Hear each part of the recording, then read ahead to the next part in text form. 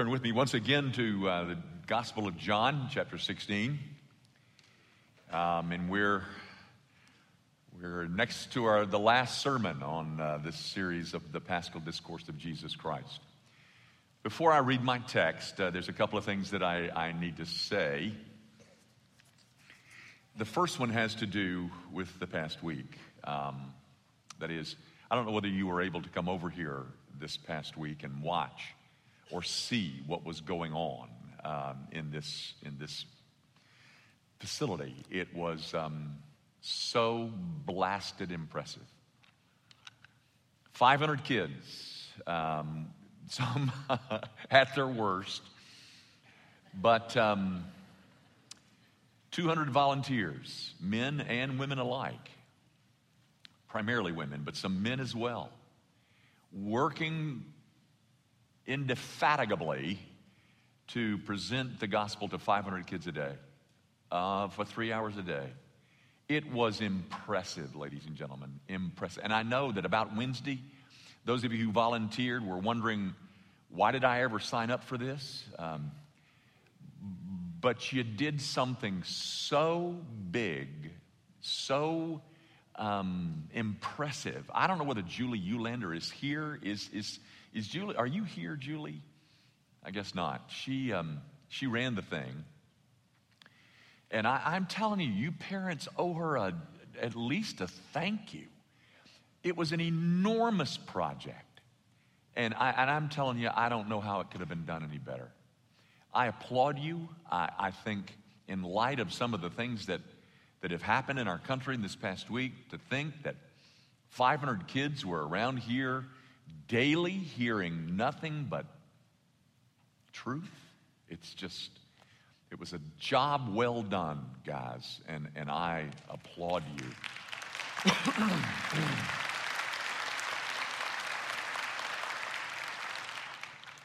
Now, the other thing. I just thought I should say a few words about the Affordable Care Act, don't you think?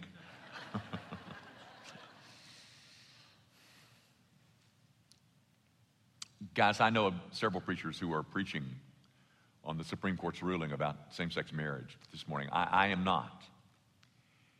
But here's what I would like to say.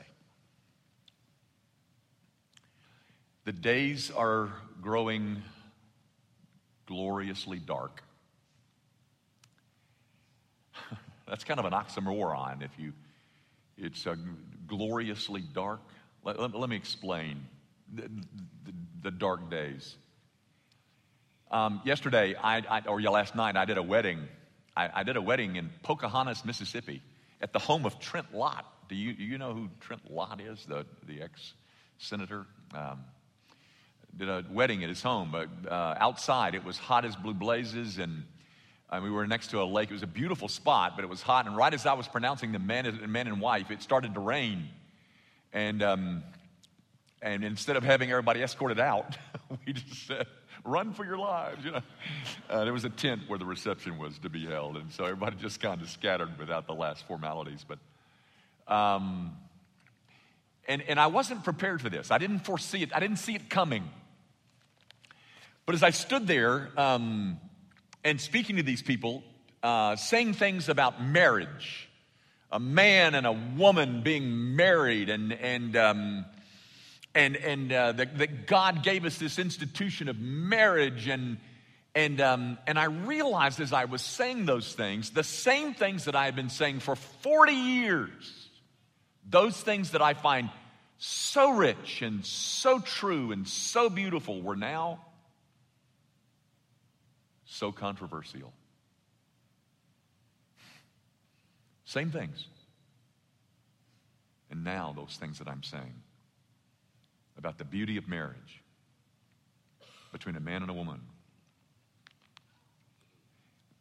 conceivably could get me tossed into jail. I don't think that's going to happen, but it's a chance. Those, ladies and gentlemen, that's an illustration of how dark are the days. The things that for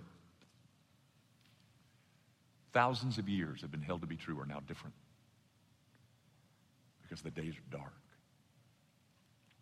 but they're gloriously dark. Because they're an opportunity for the church finally, maybe not finally, but urgently, for the church to be the church.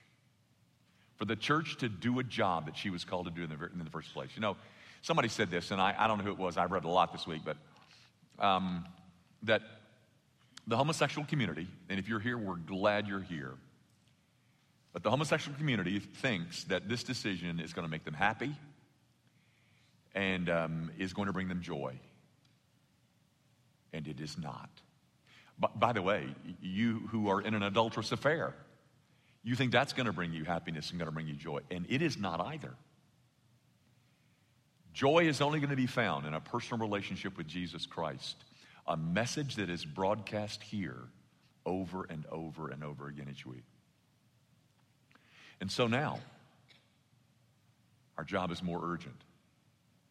I would remind you, I hope you realize that the church was born in a culture as ungodly as this one. The Roman Empire was no friend of the Christian church. But now, ladies and gentlemen, Tim Keller talks about the mushy middle of church attenders. They're going to disappear. And good. Because the darkness is going to drive them out of this thing that now can be viewed as the great enemy of the state. You ready for that? The Christian church is the most persecuted minority in the world. And it's about to become worse. So, the days are dark. Gloriously dark. An opportunity for the church to do her job. And I, for one, I welcome that. Now, to the text. John chapter 16, at verse 16. You follow as I read. Jesus is speaking and he says, "A little while and you will not see me, and again a little while you will see me, because I go to the Father." Then some of his disciples said among themselves, "What is this that he says to us, a little while and you will not see me, and again a little while and you will see me, and because I go to the Father?"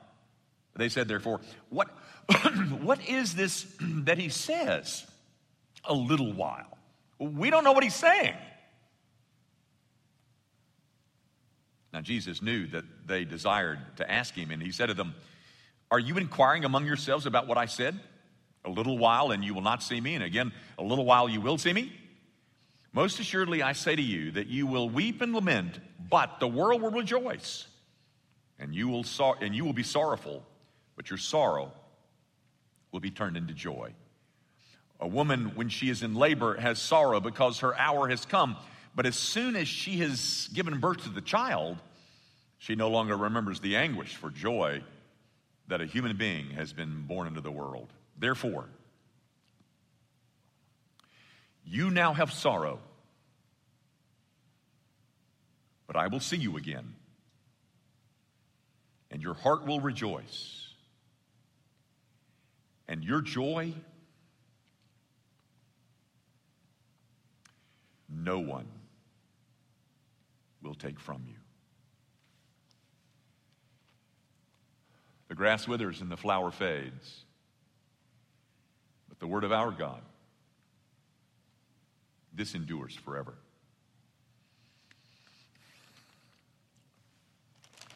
Guys, I'm a pastor. I'm not a very good one, but I'm a pastor nonetheless. One of my great heroes is another pastor, the Apostle Paul. He was excellent at it. He did a whale of a job loving the people to whom he ministered, and all those churches throughout Asia Minor where he planted those churches. And he really was impressive. But even Paul, as you may recall, Paul got in a couple of fights along the way. Did you know that? I mean, he got in a huge, big fight with Peter in Galatians chapter 2. In fact, it says that he withstood him face to face before them all. That is, out in public. Here's the Apostle Paul and the Apostle Peter, just going at, not fisticuffs, but, they're just hollering at each other right there in front of everybody. And then Paul got in another fight with Barnabas, of all people, the son of encouragement, Acts chapter 15, and the fight became, because it was the subject was whether or not Mark should go on the next missionary journey. Paul didn't want him to, Barnabas did. And so the text said that the division became so severe that they split up. That is, Paul and Barnabas. Barnabas went one way and took Mark, and and Paul went the other way. Ugly. Not exactly behavior that's becoming to a pastor. But there is one pastor, the pastor, whose behavior was always in accord with what he taught and what he believed and what he represented. That, of course, is the Lord Jesus. And I guess one of the key elements of being a pastor is mercy, tenderness, compassion. Something that I find in short supply in me quite often. But in Christ, what you see is consummate mercy. I don't think I need to prove that, but I will say this much. What you see bleeding through these last hours of Jesus' life is the quintessential pastoral ministry. You see it in chapter 13 and verses 16 through 30. You see it in the opening of chapter 16. You see it here. What's bleeding through all of this that's being taught and said in these last hours of Jesus Christ is pastoral concern, pastoral mercy, pastoral tenderness, pastoral compassion. And instead of concerns for himself, in all that he was about to face, and he was about to face some pretty tough stuff, uppermost in his mind is concern for those 11 guys. Judas, of course, is gone, as you know. But his concern is, how are the events that are about to unfold, of which there are going to be many, and they're not going to be pretty, the betrayal and the arrest and the trial and the crucifixion. How are they going to react? How is it going to impact these guys that I so love? Among all of the things that Jesus faces, what you see bleeding through it all is his concern for them. This is a pastor who is functioning like I wish all of us pastors did. Now, let me be more specific and clearer, I hope.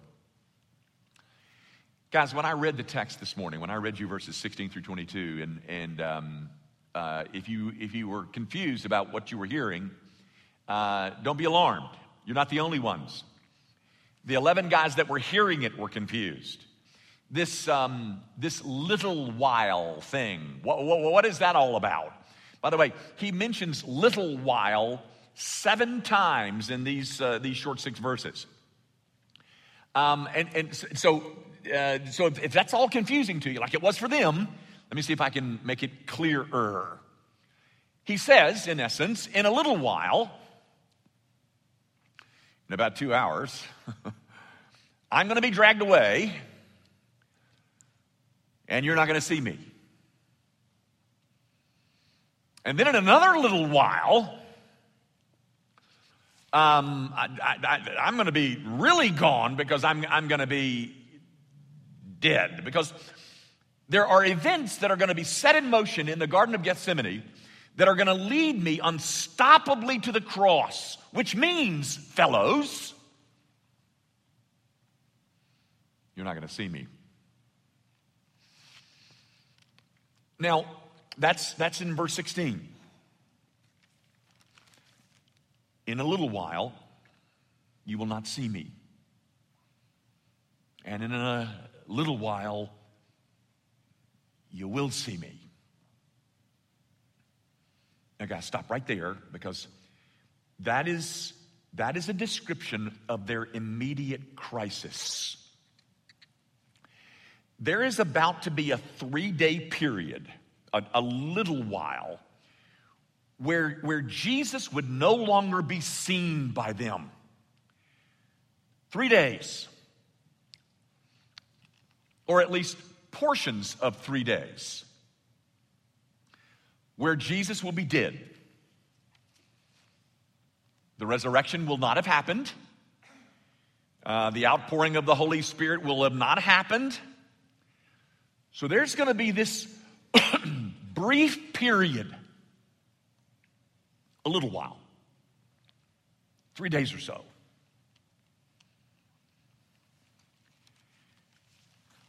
where you're going to be alone. You're going to feel completely abandoned. And you will have no idea as to how this whole thing is going to work out.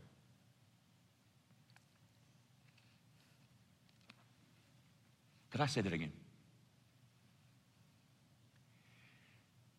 There are coming some days, real soon, says Jesus, where you're going to be alone, you're going to be confused, you're going to feel abandoned, and you will have no idea as to how this whole thing is going to resolve. And because Jesus knows those days are coming, this pastor is worried about them. You know, guys, a whole lot can happen in 3 days, can't it? But the pastor, Christ, tells them that this is only going to be for a little while. So you guys hold on, because in another little while, you will see me. He never mentions the word resurrection, but it's there. It's in verse 22. It's in verse 16. It's in there, but they don't see it. They don't get it. They don't understand what they just heard. All they know is we're confused about what he's saying. Things are getting really critical. And I guess the thing that they're going to have to do at this point in their lives is that they're simply going to have to hold on to a promise that he gave them. In a little while, you will see me. Here's a group of people, 11 of them. They're in a crisis. They're confused. They have no way to explain their circumstances and don't know how this is all going to work out. And the only thing that they have to hold on to is a promise that Jesus Christ has given them. Years ago, back in the mid-'80s, Susie and I were in a crisis, it wasn't a marital crisis, it was a pastoral crisis. And at that time, during that crisis, my biggest ally, my best ally in that crisis was a man by the name of R.C. Sproul. You might know him. And one night, R.C. called us. And I think he was in California. It was a Sunday night. He called us. And he was checking on us. And he asked, how things were going, and I filled him in on the present state of affairs. And then he said this to me. He said, Jimmy, I guess about the only thing that I can say to you at this point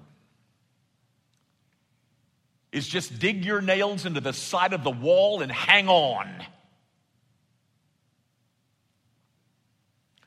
Now, had I been playing the role of R.C. Sproul with these 11 guys here in John 16, if I had been their counselor, and they're in a situation where they're confused, they feel abandoned, they don't know how this is going to all work out. If I had been playing the part that R.C. played for me, if I had been playing that part for these 11 guys, I would have said something similar. I would have said, fellas, about all I can say to you at this point is just dig your nails into the side of the wall and hang on. But then I would have added this. Guys, let me tell you what the wall is. It's His Word. It's His promises to you. So guys, dig your nails into the side of the promises of God and hold on. In the midst of all of their confusion, in the midst of all of their despair, their fear, and all of their unanswered questions, all they've got to hold on to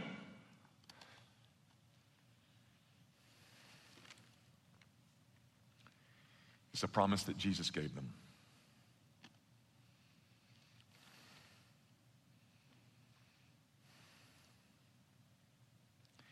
You know, guys, Jesus is baffling even to those people who love Him. You know, I said that years ago about a story in Luke chapter 2. You know the story where Jesus is 12 years old and his parents have visited Jerusalem, and then they're heading back to Nazareth and they lose him. They can't find their 12-year-old. That's kind of scary. And it takes 3 days to find him, and they find him in the temple, and he's reasoning with the priests and the scribes and all. And when Mary sees him, Mary goes up to him and says,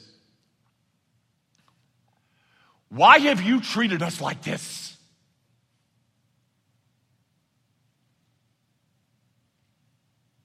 Have you ever wanted to ask that?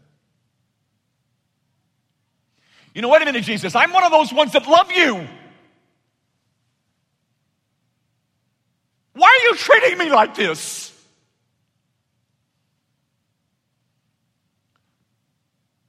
They're confused. It says so in verse 18 and following in our text. And in the midst of their confusion, His only reply to their confusion, his explanation, if you will, is ambiguous at best. And He does it on purpose. He doesn't say, now come, guys, sit down here. Let me explain to you, because the resurrection is, oh, you don't know what the resurrection is? Oh, let me explain what the resurrection is. let me explain all, so that all of your questions will be answered. He doesn't do that. He leaves them in their confusion on purpose. And by the way, ladies and gentlemen, that's not the first time He's ever done that. In Luke 13, the disciples come to Him and they say, hey, Jesus, we got a question for you. The question is, are there just a few that are being saved? Did you ever see His reply to that question? It was this: strive to enter the kingdom. Wait a minute. Jesus, maybe you didn't hear us. We didn't ask that question. Ladies and gentlemen, in debate, that's called a non sequitur. That is, that doesn't follow. What we asked you, Jesus, is how many are going to be saved?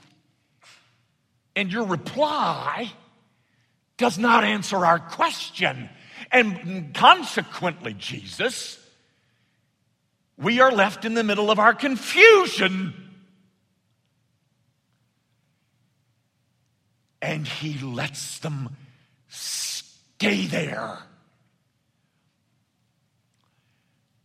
What he gives them in answer to their question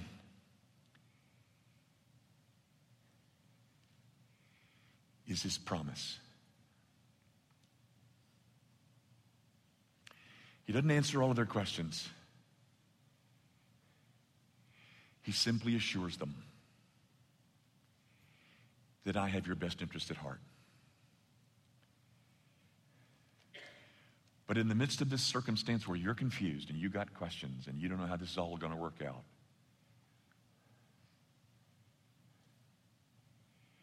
you're just simply going to have to trust me.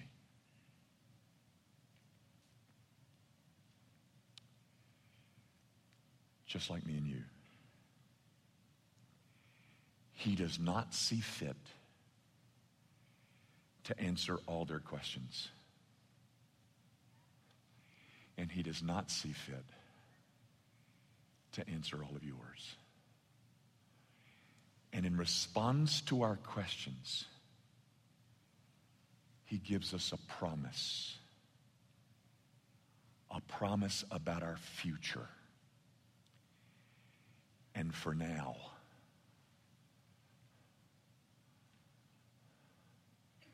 that's going to have to be enough.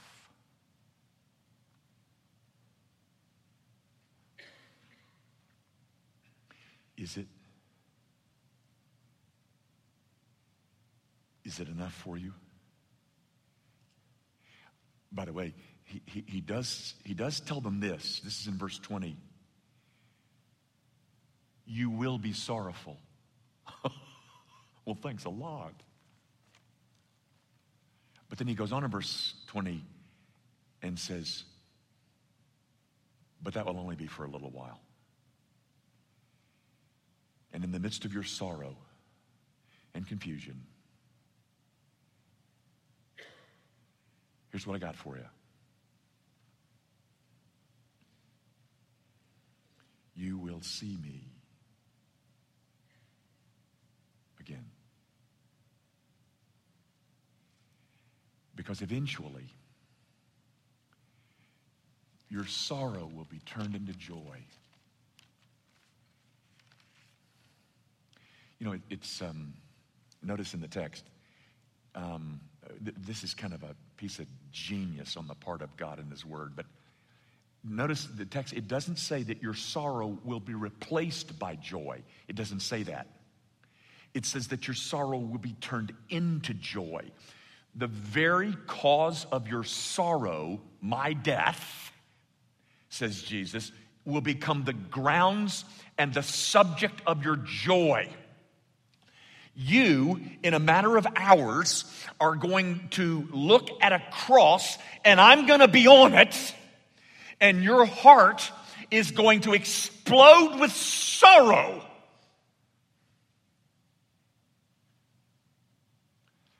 But in a little while, you're going to look at that same cross, and it is going to be for you the source of immense joy. The very same thing. And then he gives the illustration about childbirth. Don't let that confuse you. That's just illustrating his point that your sorrow will be turned into joy. A woman goes into labor. She has all this pain and agony, et cetera, and it's just terrible. And then all of a sudden the child is born, and the very thing that caused her grief becomes the thing that causes her joy. You're going to look at my cross and you're going to think the world is over. And in a little while, your sorrow, the thing that caused you sorrow,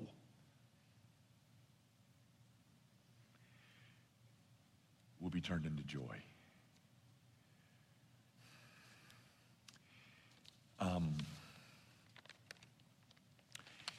When I was in Ocala, there was this was the first ministry I had out of seminary. there was a young woman there. She was quite a cute little thing. She was Cuban, full-blooded Cuban, and had somehow gotten in the United States. Her name was Anna Jacobs. I don't know what her maiden name was, but she married a guy by the name of Mark Jacobs, and she was Anna Jacobs. She was a cute little woman, and she was a ballerina. And she had that little slight ballerina body, and on a couple of occasions, Susie and I, because Susie really likes ballet, I'm not what you'd call one of those, but a lover's a ballerina, a ballet. But because Anna was doing it, we went, and on a couple of occasions, watched her do her craft, and she was great. She was very good, so graceful and so many motions that are just... Anyway, we asked Anna to give her testimony in a worship service one Sunday. And the text that she used, she drew out of Psalm 30, verse 11. And I'm sure you know what that says. But at least a portion of it in Psalm 30:11, it says, "You have turned my mourning," not M-O-R-N-I-N-G, but M-O-U-R, my crying. "You have turned my mourning into dancing." Yes, ladies and gentlemen, that's what he's saying. I'm going to turn your mourning into dancing. I'm not going to replace your sorrow with joy. I'm going to turn your sorrow into joy. Now, let me leave you with 2 lessons and we're done. Because in case you missed it, let me be clearer. Here's lesson number 1. Christian living, ladies and gentlemen, often involves profound sorrow.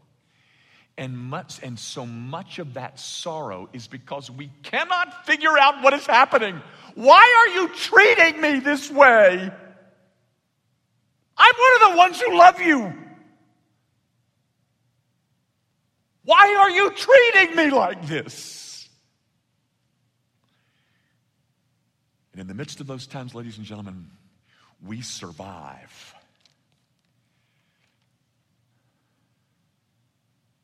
By holding on to his promises. And for now, that is all we have. And we believe those promises to be more real than our whole emotional life in the midst of our sorrows. We survive like those folks in Hebrews chapter 11. Remember, Abraham left his home country and he went off to a place that he didn't know of because he was looking for a city whose builder and maker was God, a city with foundations that could not be changed. Hey guys, you have figured out, haven't you, that this city that we're in, it doesn't have any foundations to it. And the more you try to sink roots into the foundation of this culture, you will find there's nothing there.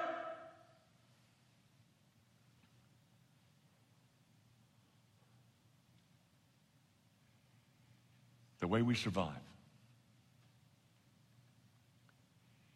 is that we dig our nails into the side of his promises and we hang on. Because we're looking for a different city. The one whose builder and maker is God and whose foundations cannot be changed. Secondly, and I'm done. Gang, all those why questions that you may have, he is not committed to answer them. At least not yet. All those why questions that you carry around,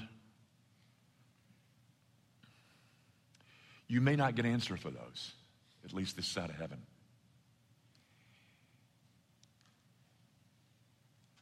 And with that realization, you're going to have to love him and serve him and follow him and proclaim him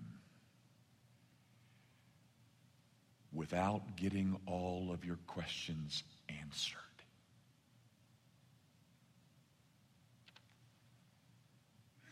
You okay with that? I guess I use this too much, but John chapter 6 is where Jesus is talking about eating my flesh and drinking my blood, and got this big crowd, and he's talked about no man can come to me unless the Father draws him, and that's they don't like that.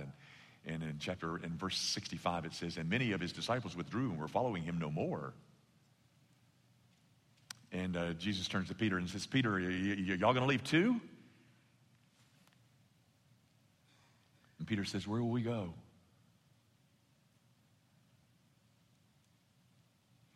Because nobody else offers us words of life.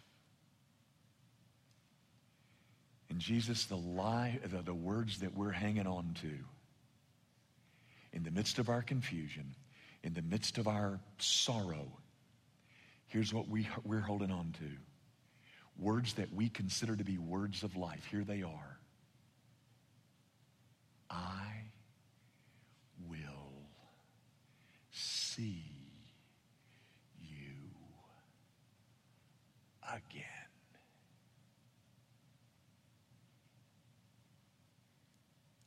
Is that enough for you?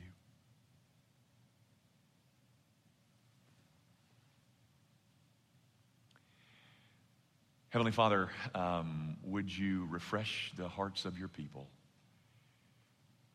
by reminding them that the thing that you've left behind is not some kind of scientific analysis and explanation. What you left behind are promises. Promises made to us by the one that we consider to be God in flesh visiting planet Earth. And so, Father, in the midst of our sorrows, in the midst of our confusion, in the midst of our feeling abandoned and forsaken, would you tell us once again through this text that though we will be sorrowful, it's only for a little while. Because you're going to take our sorrow, you're going to turn it into joy. And it's going to be joy when you fulfill your promise to us. I will see you again.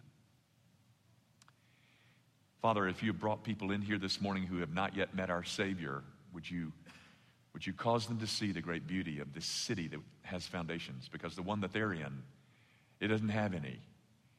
And I hope that you, Lord, I pray that you will convince them of just how tenuous is the ground on which they stand.